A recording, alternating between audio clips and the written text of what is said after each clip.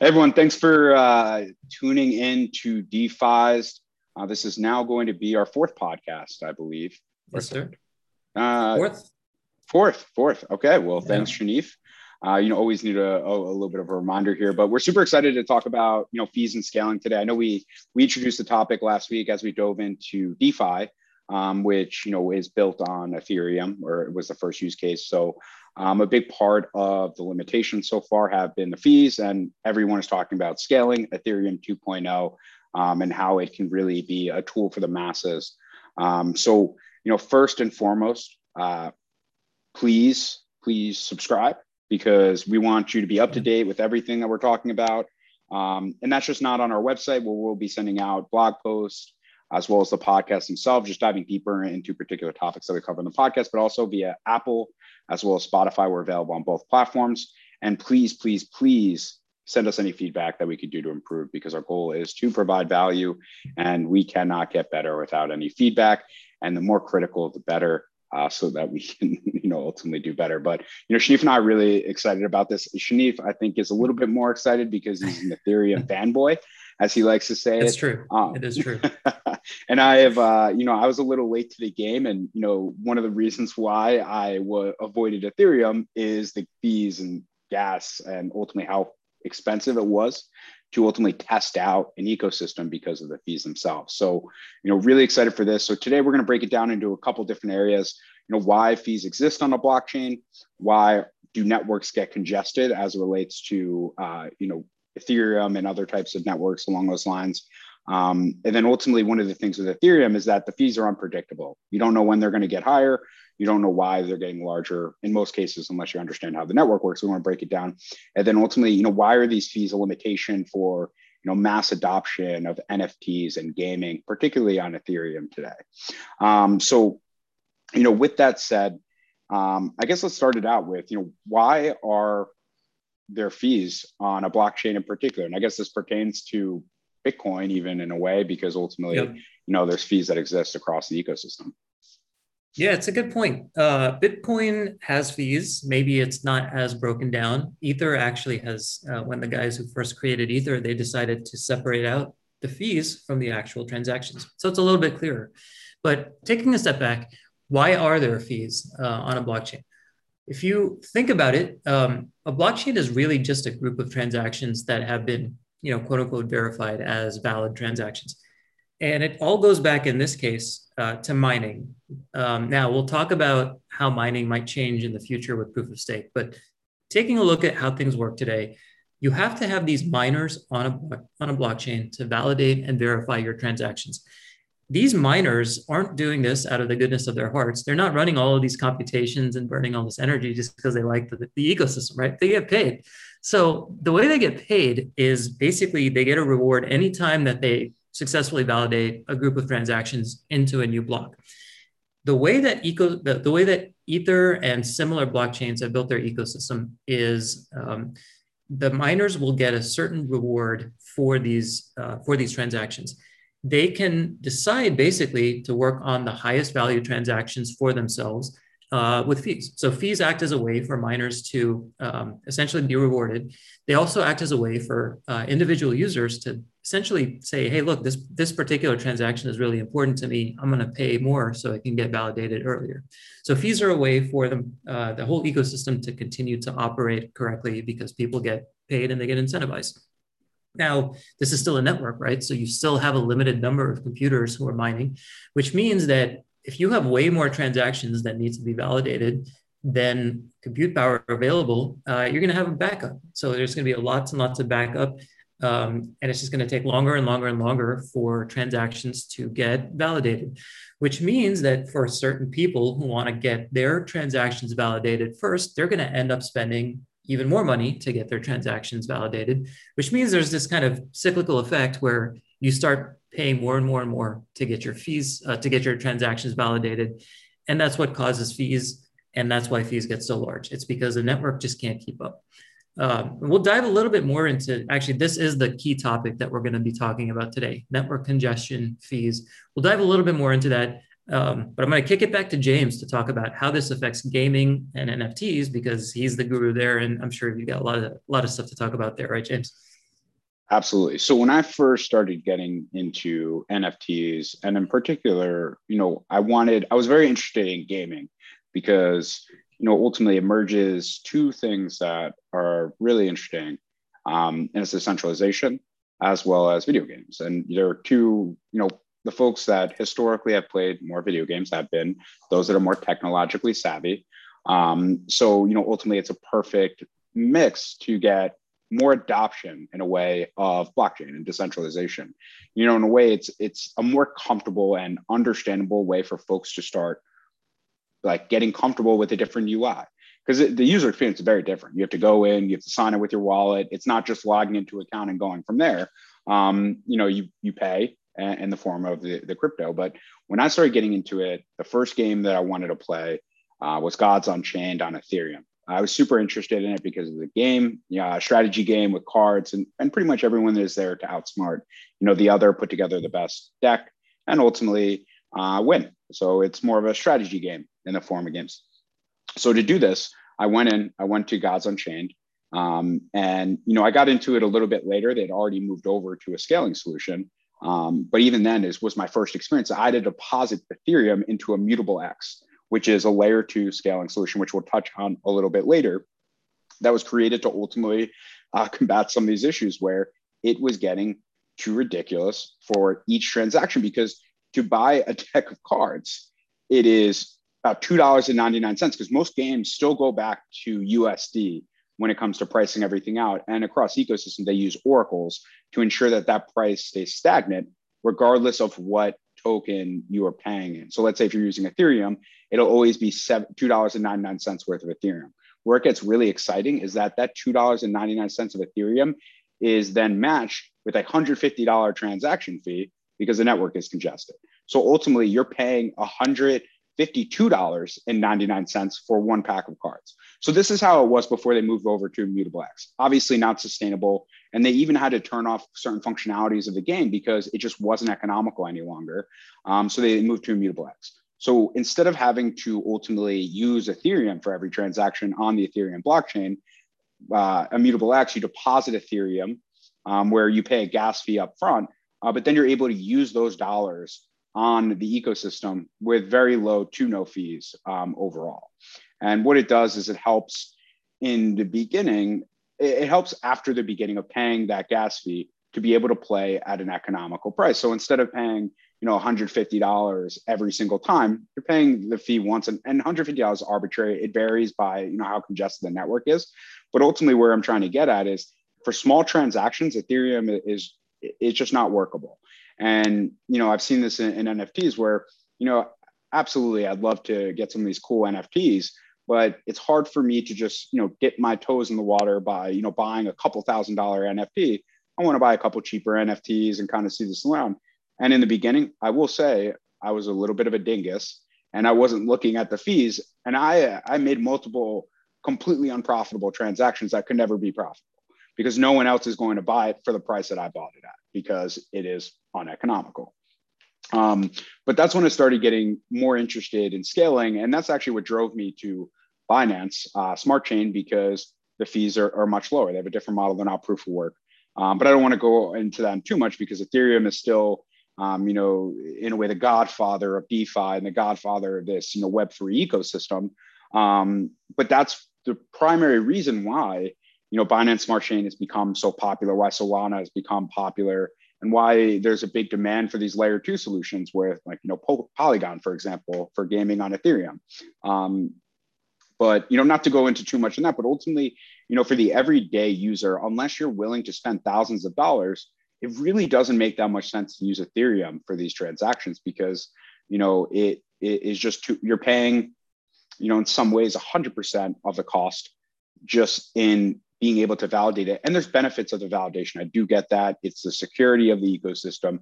You're paying for the security, but it's hard to justify when that security for $2.99 is, 25x of what that cost is. It's just uneconomical. So, with that, Ethereum is making some changes to ultimately move to Ethereum 2.0, which I know Shanif is very well aware of. Have you staked yet on the new network? I looked into it. Now there's still some risks with staking, so I've decided not to stake yet. Oh, like Um, the infinite lockup until Ethereum 2.0 comes out. So exactly, and the 24-hour uptime requirements, which we could talk about that. But no, I yeah, don't it's stake right now. okay. Yeah, because that was the thing that always got me. It's like, okay, so you're staking this for the foreseeable future. And Yeah, Ethereum 2.0, I don't remember what the initial launch date was, but I know it was 2021.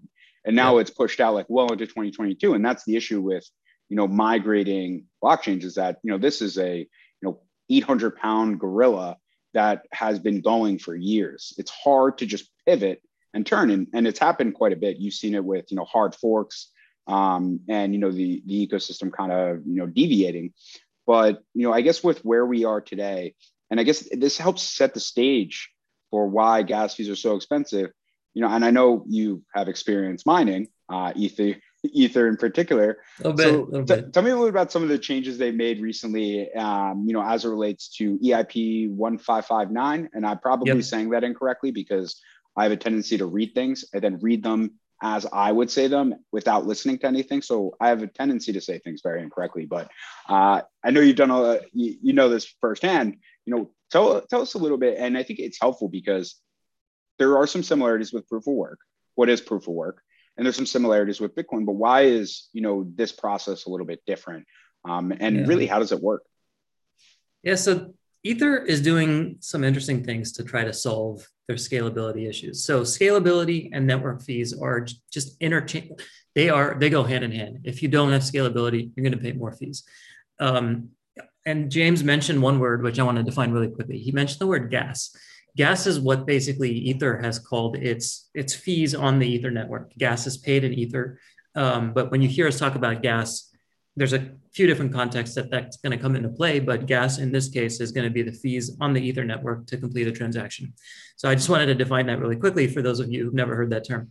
So talking about Ether now and the reason that there's so many fees, obviously the Ether core team is aware that there's all these problems in scaling. And so they've tried to attack this issue in a couple of different ways. The first way that maybe they actually didn't. So there's this thing that's called EIP, Ethereum Improvement Proposal 1559. This was a proposal put forward That's the by, exact name of it. Thank you, thank you. yeah, you got it. I'm glad I know what the acronym means now. Sorry. Developers love acronyms. So I'll tell you how many times I had to work with like a 3-letter acronym working at Booz Allen and Twitter and like all these places. And then don't get me started on the developers and the government. That's just like alphabet soup right there. But, anyway, the Ether guys are familiar with all these issues and they put forth one proposal. It actually wasn't meant to address fees necessarily, but it does have an impact and we should all know about it. Long ago, when Ether was first created, they came up with a way for compensating miners. The compensation was this: anytime you have a transaction, you're going to pay a base fee, and then you're going to pay. There was another fee on top of that. The miners will always get those fees. What this led to was very unpredictable fee structure, like James had said. Basically, people were completely unaware how much they were going to pay. The additional fee, if I go back for a second, is basically a fee that you can set anytime you have a transaction that you want to pay, and that's basically if you put a lot of money into the transaction, you might actually have this cascading effect where fees grow a lot. So EIP 1559 came around. What they wanted to do was fix a couple of things. They wanted to make fees more predictable. They didn't necessarily want to reduce fees, but they wanted to make them more predictable. And then they wanted to make a little bit of scaling issues. So here's what they did. They said, look, anytime you have a transaction, you're going to pay a base fee. We're also going to introduce the concept of a tip that you can produce for miners. And we're going to take care of unpredictability in the following way. Anytime that the network gets super congested, there's going to be a predictable amount of increase in the base fee. And anytime it frees up a little bit, there's going to be a predictable amount of decrease in the base fee. This means that your wallet, the thing that you're holding your Ethereum in, your Ether in, can now start to predict with 100% accuracy how much you're going to end up paying, assuming that you use a standard tip. So what happened was they added a couple of other things onto this. The miners now get the miner tips, but the base fee is burned. It's completely gone. And the reason they did that is to prevent miners from colluding on basically mining empty blocks. Because if you just mine empty blocks and there's always a fee associated with a block, you just basically make a lot of money for not doing anything. So now the base fee is burned, the miners get the tips, and what happens is the wallets can start to predict based on how congested the network is, whether the next sort of set of transactions are going to be pricier or less pricey. This also has the effect of making Ether slightly deflationary because every time there's a transaction, the burned base fee is gone. And that means that it affects the supply of Ether. So I don't want to get, I know I've just jumped way into the details, but one of the first ways that Ether started to address scalability was by essentially providing this sort of approach to make at least the fees more predictable. Before I jump into Ether 2.0 and proof of stake, James, any thoughts on top of any of that? Anything you wanted to add there?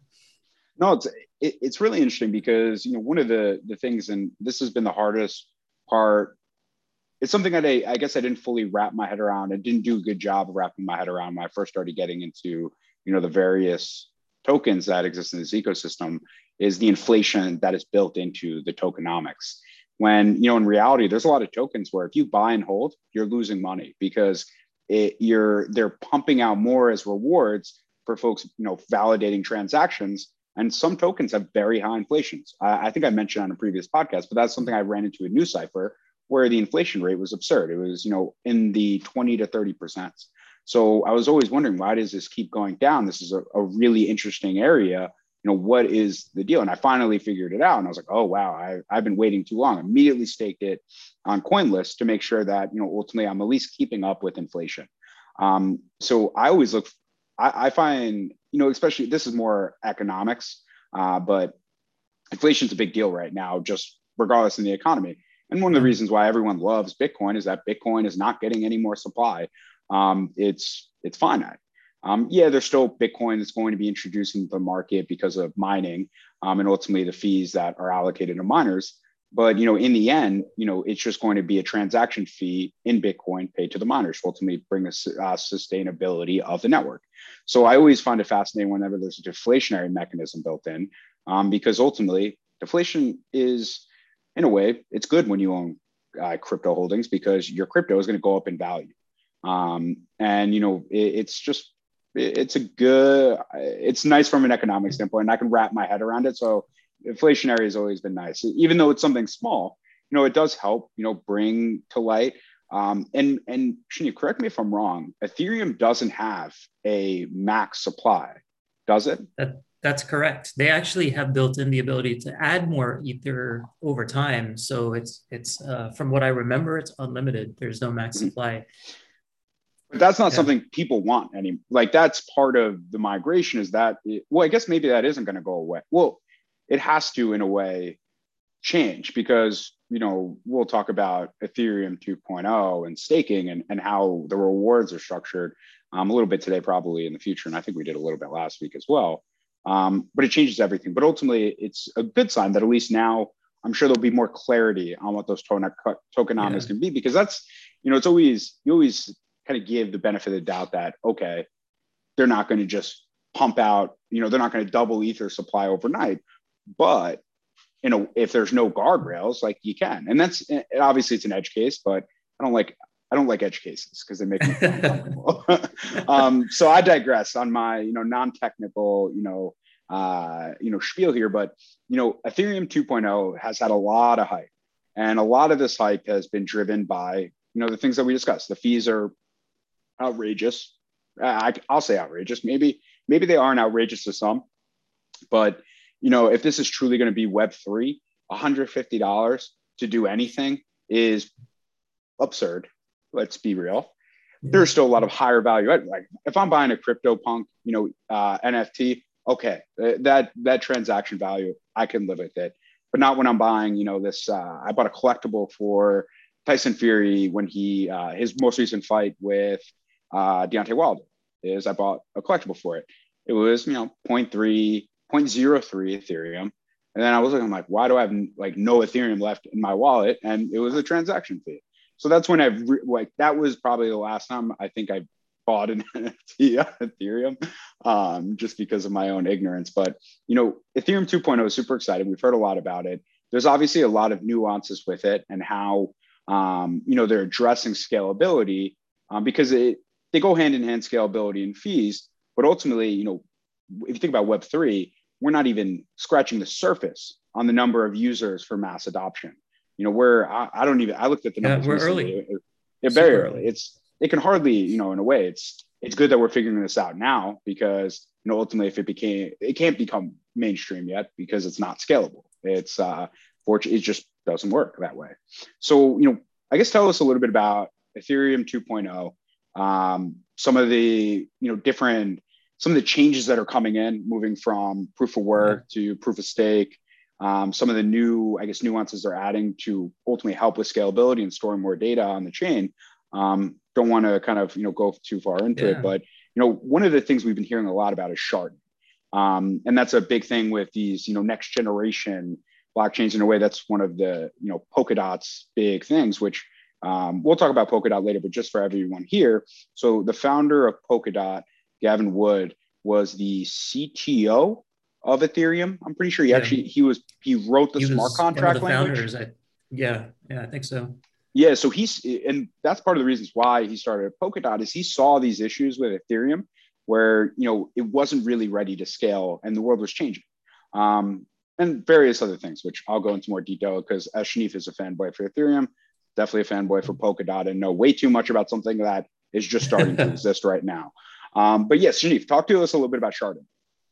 Yeah, so sharding is part of maybe three to five sort of proposed changes to Ether that constitute what people call Ether 2.0 or Ethereum 2.0. So sharding takes the idea that today we have one single, let's call it line, from the very first block ever created to the very last block, and the same network has validated and mined all those blocks from block 0 to the blocks that we are today. What that really means is any computer that wants to be a node on the Ether network, that wants to be a mining node, needs to keep every single block in on its hard drive or on its network storage, because that's the only way you can validate a latest block. You basically have to validate a lot of the stuff that came before it.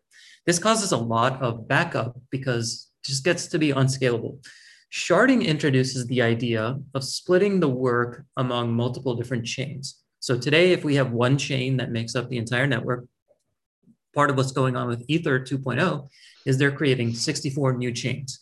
And these chains will now no longer have to hold the entire blockchain. Every single miner, or every single node in this case, won't have to hold the entire blockchain on its network accessible storage. It will basically just hold a portion of it. What this means is you're splitting work among 64 different groups, which means that any one transaction now can be theoretically 64 times faster. So that's kind of one of the things that comes into play. But you can't have sharding without staking or proof of stake. So I'll have to kind of talk about both at the same time. Proof of work today, so if you've heard our previous podcast, you've heard us mention probably proof of work versus proof of stake. Just to recap for you all who don't know, proof of work basically means you have to solve a whole bunch of computations in order to validate a particular transaction. Burns a lot of energy, it's slow, it's inefficient by design because it has to be hard for you to do it. And it's kind of, it's a good way of getting things done, but now there's a new sort of model coming out, which is called proof of stake. Proof of stake means you no longer have to solve all of these crazy computations. What you do is you put up a certain amount of your existing tokens or your existing Ether to say, look, I'm going to stake my tokens. And anytime that you ask me to validate a new transaction, I'm putting my tokens up for stake. And anytime I say something is valid, I'm going to put my money where my mouth is. Then if somebody else comes down the line and they say, well, no, this wasn't valid, and it's proven that it wasn't valid, my tokens are gone. So in exchange for validating properly, I'll get more tokens. In exchange for trying to defraud the system, my tokens are gone. That's essentially staking. What this means for sharding is that now you can have people who stake their tokens on different shards, and each shard will basically be able to make sure that the validators for each shard are doing what they're supposed to be doing. So sharding is a way for you to separate the amount of work, which will actually help quite a bit when it comes to network congestion. Staking, which is part of 2.0, is actually, in my opinion, the biggest part of Ether 2.0, but perhaps less relevant for today's topic, is a way for you to get away from proof of work. There's two other things I want to mention really quickly before I kick it back over to James. So the first are, actually, before I do that, James, anything you want to add on to that? No, I think, we know what the real interest behind the movement from proof of work to proof of stake. And I also love the fact that you said put your money with your mouth is, because that was all I was thinking. And anytime I hear it, I'm like, okay, so you're saying I need to be like, it's honesty, and you're putting your money where your mouth is. And if you're going to lie, you lose money, and no one wants to lose money. But, the big thing about proof of work, or the proof of stake overtaking proof of work, is proof of work is very energy. It needs a lot of energy, a lot of energy consumption. Climate change is a real thing. We're seeing, obviously we want to lower our carbon footprint, not add to it. And, ultimately the proof of stake is not as, in theory, is not as decentralized as proof of work, because there are other ways to get around it, but it is good enough. It's more than good enough in the way that a lot of these chains are designed, where it's not decentralized in the way of proof of work, but it's close enough to be considered decentralized. It's very, very near. And it helps solve, something that's probably more important than just decentralization, is destroying our planet.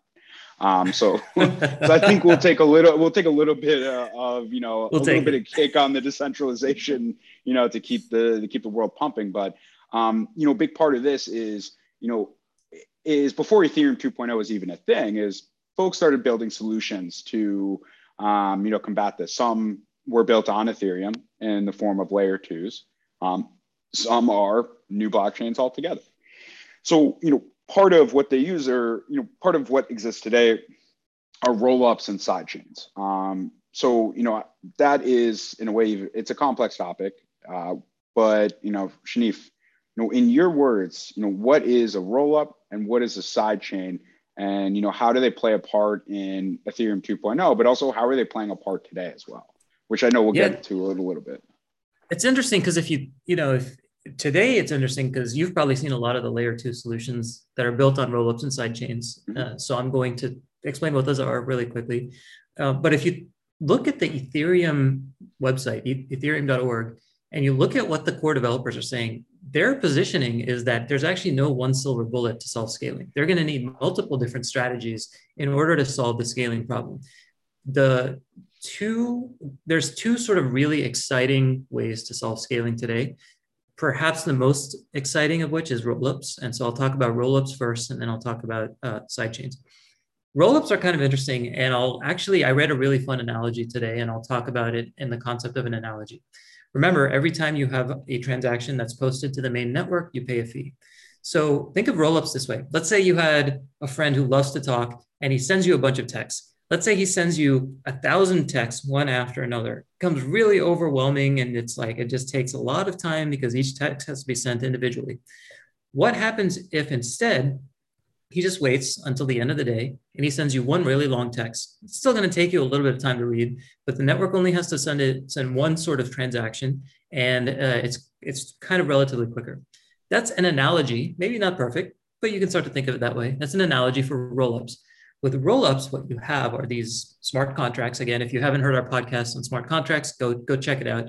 You've got these smart contracts where you send a particular transaction to the smart contract every so often, and the smart contract basically just takes care of rolling up or aggregating all of its transactions.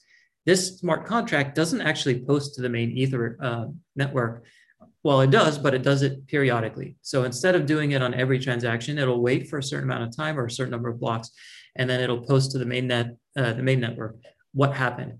The thing that it posts, there's a couple of different ways that it proves that what it's posting to the network is actually what happened. There's a couple of different ways to do this. One is called, there's one sort of methodology called fraud proof, and there's another one called valid proof. I'm not going to get into those today, but because James is smiling, he's like, thank God. Sounds like a accounting word. Yeah, they're interesting, but they can basically with certain. They're what they do is they basically prove that the transactions they say happen actually happen. So that's what happens on a rollup. On a side chain. And so James, actually, I want to take it back really quickly. James mentioned the idea of decentralization. And the reason we keep talking about decentralization is because of security. You really want to make sure that the transactions that you say are valid actually are valid.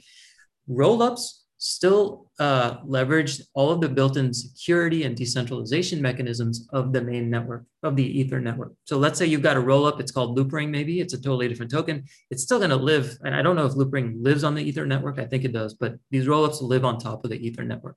And James can talk about what that means in terms of layer 2. Then you've got sidechains, which are basically not connected to the Ether network in terms of security. What they'll do is they will actually have their own blockchain mechanism. You know, they'll use proof of stake. Some of these are already using proof of stake. Some of them are just going to say, hey, look, you know, the worst ones are like, we don't care, you're valid. Some of them are going to have all sorts of crazy mechanisms. And then every so often, there's a way for them to transact back to the mainnet, to the Ether network, to show that, you know, hey, look, everything that happened on the side here, you can send it over to Ether and it's all good. A lot of the blockchain, a lot of the side chains, which are actually really, they're really good. Don't get me wrong. Like a lot of them are using consensus mechanisms that are really, really fast. So you can use those to send things over to Ether.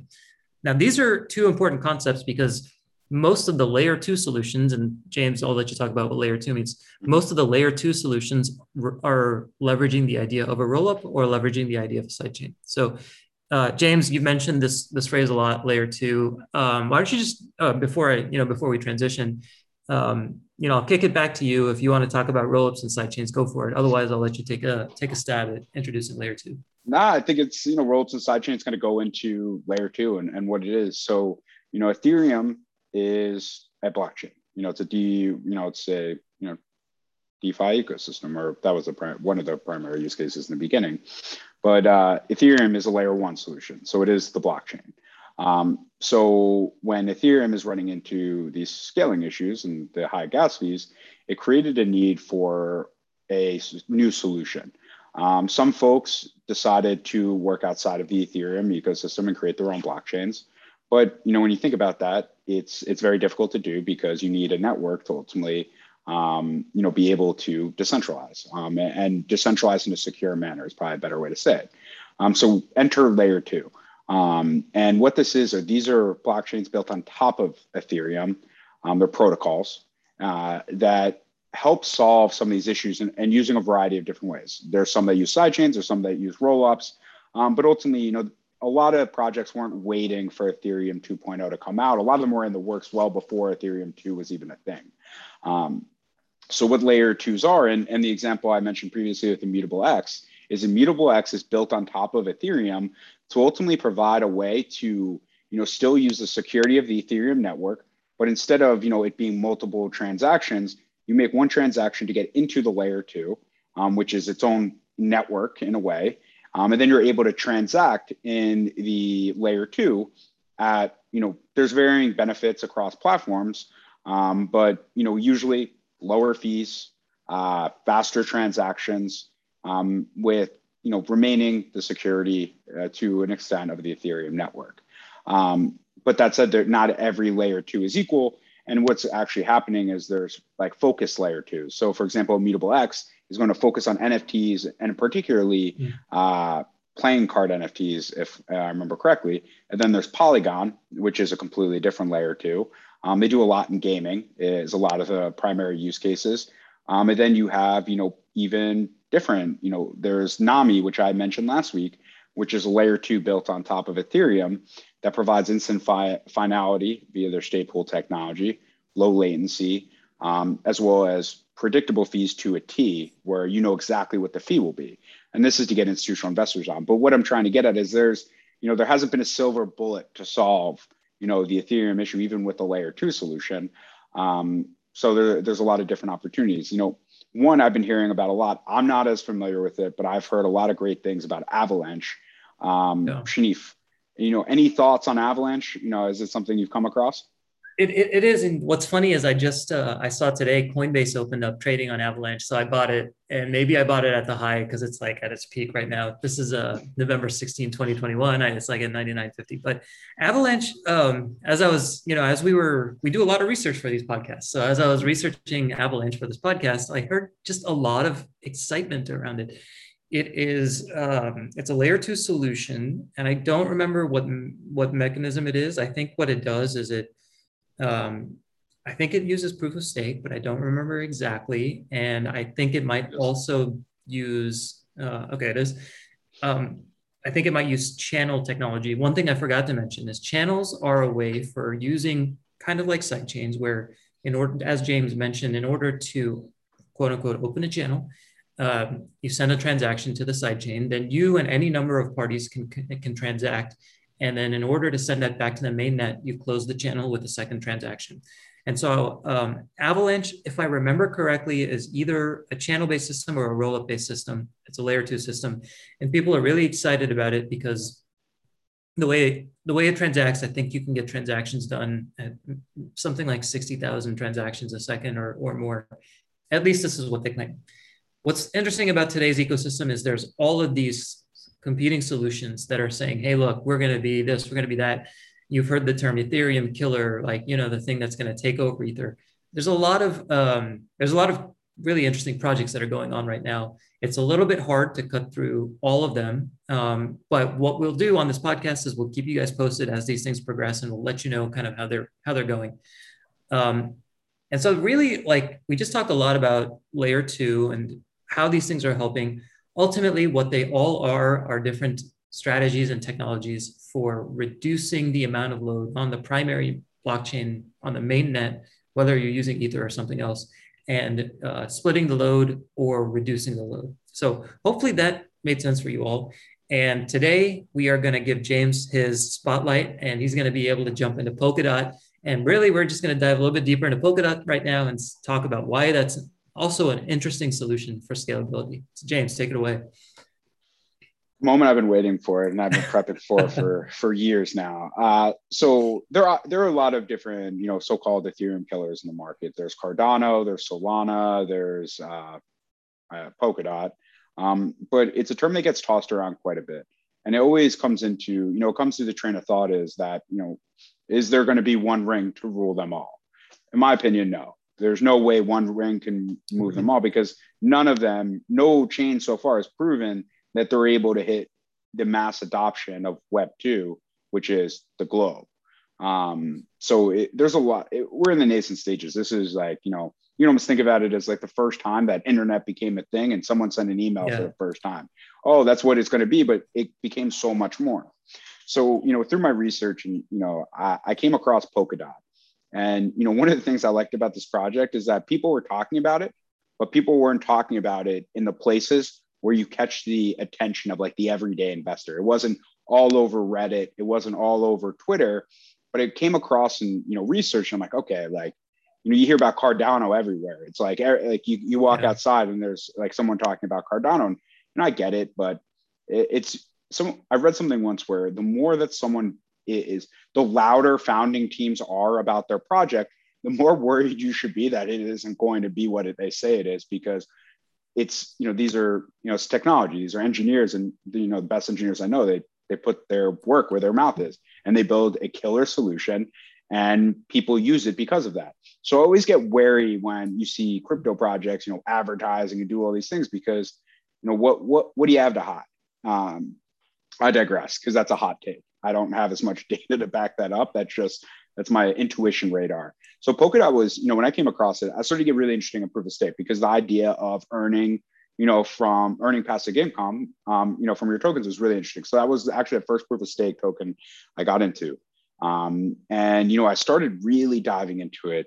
And, you know, one of the things, obviously, that they have Gavin Wood on their board, or, you know, he's the, you know, founder. It was funded by the Web3 Foundation. But Polkadot, you know, they went out to, you know, if you think about it, and someone explained to me this one time about what Polkadot is. You know, Ethereum is a city. Bitcoin is a city. Cardano is a city. You know, Polkadot isn't a city. Polkadot is the highways and, you know, networks, or, you know, the transportation ecosystem that connects everything together. And Polkadot, what it is, it's, you know, a chain that it provides the ability to bridge any asset. It doesn't even have to be a crypto onto the Polkadot relay chain. So Polkadot is very different. Polkadot's actually a layer 0 solution, because the main utility of the Polkadot token is there's three activities. It's for validation, governance, and then bonding. And what bonding is a mechanism for, this is a whole podcast in and of itself. So I'm trying to piggyback, but so pretty much what Polkadot is, it has a very specific purpose. Is that it is going to launch about 100 parachains. So Polkadot is a relay chain that provides the security of a network. The security structure is actually very, very different. It's decentralized, but it's decentralized to a point where folks can get comfortable with it, where they have an 11-person council that is elected, but it's not they can make any decision that they want. Is their goal is to make sure that no noise is getting through in referendums, and that they're able to weed out malicious behavior. They're not able to make these drastic changes, but they're the ones who pose the referendums. And the thing that I really liked about Polkadot is every token holder or crypto holder is able to vote on any referendum. So in a way, in and of itself, it is a DAO, because it is a community-driven ecosystem. But the thing is similar to Ethereum, there's a lot of needs to be a validator on the network. You have to have 24/7 uptime, as well as it's a big financial commitment. So they have a system of, I believe it's 7 validators, where any token holder, which is myself, I'm not keeping that network up for 24/7. I can hardly keep my internet running 24/7. Is, you nominate a validator. And by nominating, what you're doing is you're providing your tokens to be part of the validation process. But you have to trust them to the point mentioned below that they're going to act correctly. They're going to act in, good faith. They're going to not be fraudulent, so you don't slash your tokens. But it is built on the proof of stake ecosystem. But the difference between Polkadot and Ethereum is that to be able to lease a spot on Polkadot, a parachain, so those relay chains that exist, is there's only 102 exist to start. I believe it's going to scale more than that. But you need to have Polkadot holders bond as part of a crowd loan process or crowdfunding process to be able to lease a chain. So these chains, like once you go on, it's not that you have that forever, which I think is different with Ethereum. Once once that chain is there, it's there forever. Polkadot, they lease out their parachains. So they're going through this process right now where, folks are bringing their projects to market. The first one that's probably going to win is Acala, which is the DeFi ecosystem. It's a decentralized exchange that'll exist on Polkadot. But holders have to stake their tokens, 2-year period is what they're looking for. And in return, what you receive the tokens of the ecosystem as like a reward. But the good part about it is 2 years from now, you get your Polkadot back after their lease is up. But Polkadot is a parachain technology, and how this helps solve some of the issues that we mentioned before, and I'll break it up into different areas is, one of the issues with Ethereum is proof of work, bad for the climate. Also very high gas fees or transaction fees, as well as, scalability is ultimately, how much can the network handle? So Polkadot helps solve this actually by sharding. They have 100 parachains. And what these parachains are able to do is they're able to validate transactions in parallel. So instead of it being, a conveyor belt of one, next, it's, transactions split across hundreds of chains, which allows them to validate them much faster. And I don't know exactly what the numbers are. They're pretty low, I guess, when it comes to, or how many transactions you get a second, but it's significant. But Polkadot, in a way, it's a utility because it provides the ability to bridge other assets. So there are projects going in that are going to bridge ecosystems. So there's going to be a bridge to Ethereum. There's going to be a bridge to Bitcoin that allow you to use those assets within Polkadot.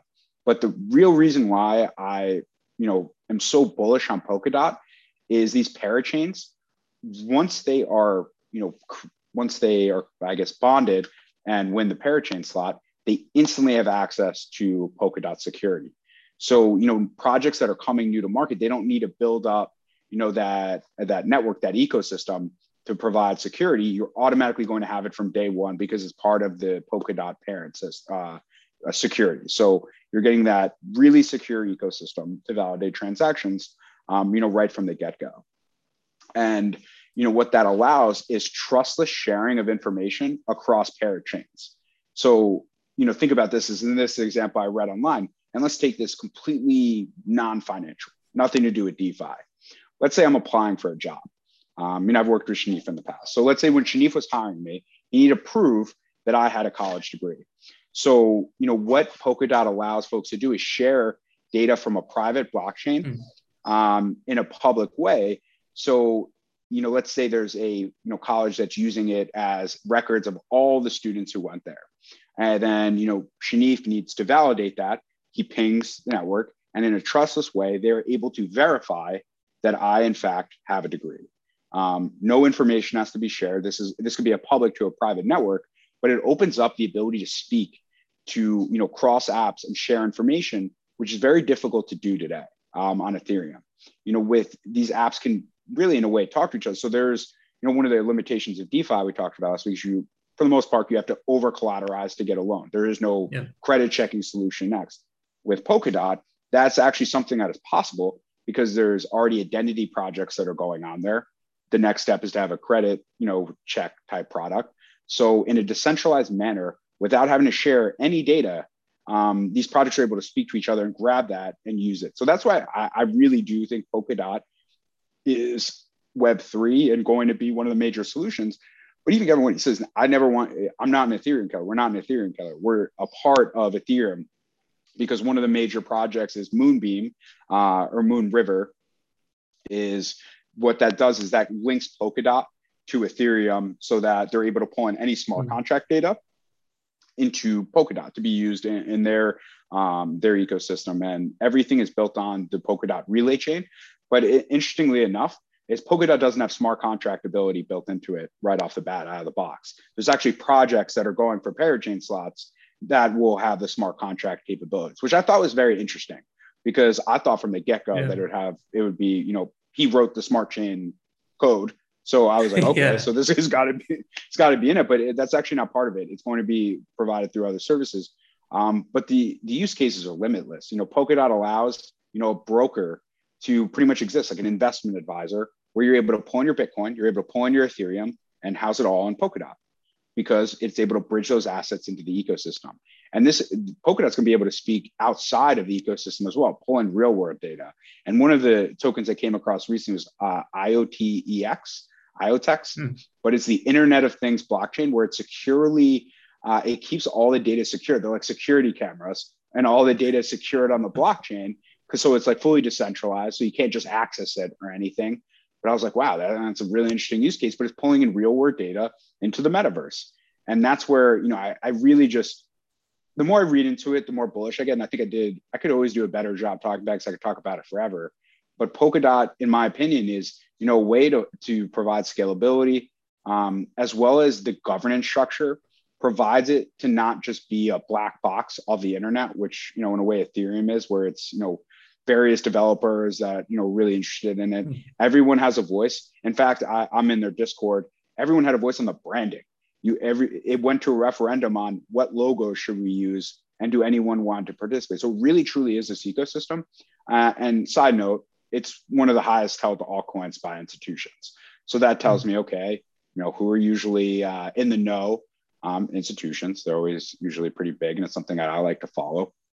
And the fact that there are fewer validators provides the ability for folks to not think that this is just some black box. It's like the trust of a community into something.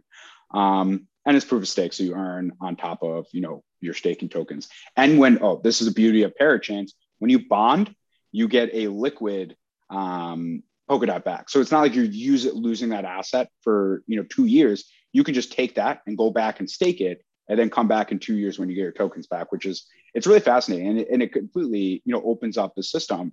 But, good old United States, we're not technically allowed to participate in the crowd loan process because it's technically a security. But that's why VPNs exist. No legal advice is being offered in this case. No legal or investment advice is being offered in this case. But it's really fascinating because it's built to scale. And, it helps solve a lot of the issues when it comes to predictability, gas fees, transactions, as well as not being a walled off garden. Because really Ethereum is a walled off garden. You can't really get anything. It can speak within the ecosystem to a certain extent, but it's not able to pull in everything else. And that's why things like Chainlink exist, oracles to pull in data. But it's really, in my opinion, it's going to be one of the big use cases where there's so many. It brings non-DeFi use cases to the ecosystem. And then another key part of it is that the user doesn't have to always be the one paying the fees. The projects can cover the fees themselves. So the UI and UX can be very different. So you might not have to go through this, this weird process of, okay, I'm super interested in this project. Let me take my, the way it exists today is you take your Ethereum, you then go to a decentralized exchange, then you move it to the token. You then use that token to go into the D app. And then that's what the token you'll use throughout it. Polkadot allows for some base functionality where you don't necessarily need to do that first. In a way, a project can, front that in a way, in whatever mechanism or economical sense that, or whatever economic way that makes sense. But it allows for a different UI that or user experience that isn't necessarily with as many steps. Because I don't know, like I think a designer's nightmare is the blockchain UX of having to go, okay, let me move Ethereum over here, let me switch it over. It's all over the place, and it can be very confusing. So that was just another area of Polkadot, but I think it helps solve a lot of the issues without sacrificing decentralization, as well as it provides the ability to have AML and KYC built into it, which, and I think Gavin Wood said it himself, is that that's going to be here maybe by the end of the year, potentially earlier. I know the infrastructure bill, it's some DeFi stuff in it, so it's something that in a way everyone needs their cut. Everyone wants their taxes, as well as everyone wants to make sure there's no money laundering going on. So it's going to be an uphill battle to fight against that. And there's always going to be people going and needing these secure networks. But if you shut one down, another one will open up, and you just won't know about it until it reaches a critical mass. So it helps bridge that gap where it kind of introduces this new web. And they actually did I will stop after this because I can go on forever, but the Web3 Foundation did a sustainability study versus Web2 platforms like Amazon, Apple, Google, and they compared that versus sustainability of Polkadot. And they found that Polkadot would be more sustainable over time because of the economics that exist. Because you can't satisfy everything, with the token, because there's always trade-offs that you have to make. If a token doesn't have value, then what is the security aspect of it? You don't care if it gets slashed. So ultimately, it has to have a value, it has to have utility. And the 3-tiered utility system has been very well received. But this is a project that is worth about 40 billion today, with now just going live. I think the first parachain auction started on the 13th. So this is something that has quietly built their assets to 40 billion, or I guess AUM when we talk about a market cap of 40 billion without even anyone using the network yet. And they have a big treasury that is going to help facilitate projects. Treasury is, again, another thing we could probably cover in another podcast, even though we did kind of cover it DAOs.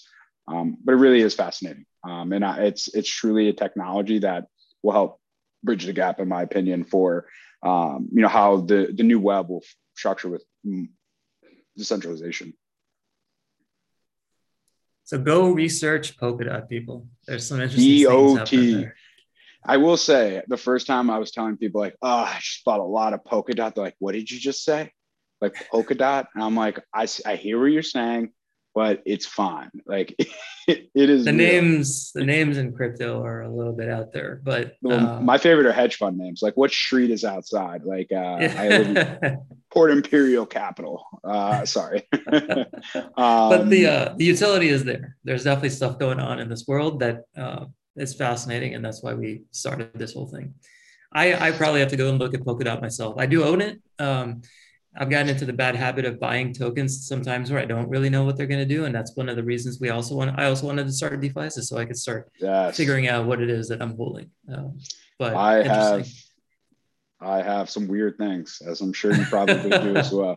I literally saw IoT blockchains, like buy. Interesting. It's so easy these days. It's so easy. So easy, and everyone has their opinions. Like everyone, I have a lot of friends that are in finance are all like, Algorand is the future. It's the thing. I'm like, I've never heard that before, but like I heard it from 5 people, all in kind of the same train of thought. I'm like, okay, I need exposure to this thesis because this is what they're thinking.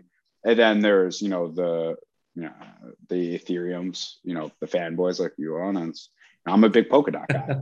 It just is what it is. It's different flavors, different strokes for It's different funny. folks. It's true. It's funny because there's probably more Bitcoin fanboys out there than anything else, and that's one of the coins we don't really talk about that much on this podcast. But there's and a lot only out penetrated by 2%. 2% of investable assets are in Bitcoin. It's so, hardly in. so If you think about it from a crazy. statistical standpoint, it is really underowned. So that's just in and of itself, and that's why there's a lot of supply issues. Another podcast in and of itself on exchanges. So Hmm, a big thesis going into the year end is actually a supply shock than anything. interesting. Supply shock. Is shock the opposite of glut when there's like not a lot of supply? I don't know. That's a nuance Oh of boy. words. Oh boy. Not I didn't a, prepare for not this. a, yeah, my brain isn't working. Not a lot of supply where it's actually affecting exchanges and they're like thinking about different things, as well as the Oh, Taproot upgrade, which is pretty interesting, which might even be worth a podcast in and of itself. cool. Well, I think we've kind of covered scalability to the extent that we can here in November 2021. We'll definitely keep you all posted as different projects come out and different things are happening. But appreciate everybody sticking with us through this. Hopefully it's interesting. And if you are like, these guys don't know what the heck they're saying, give us feedback, give us ideas, give us suggestions.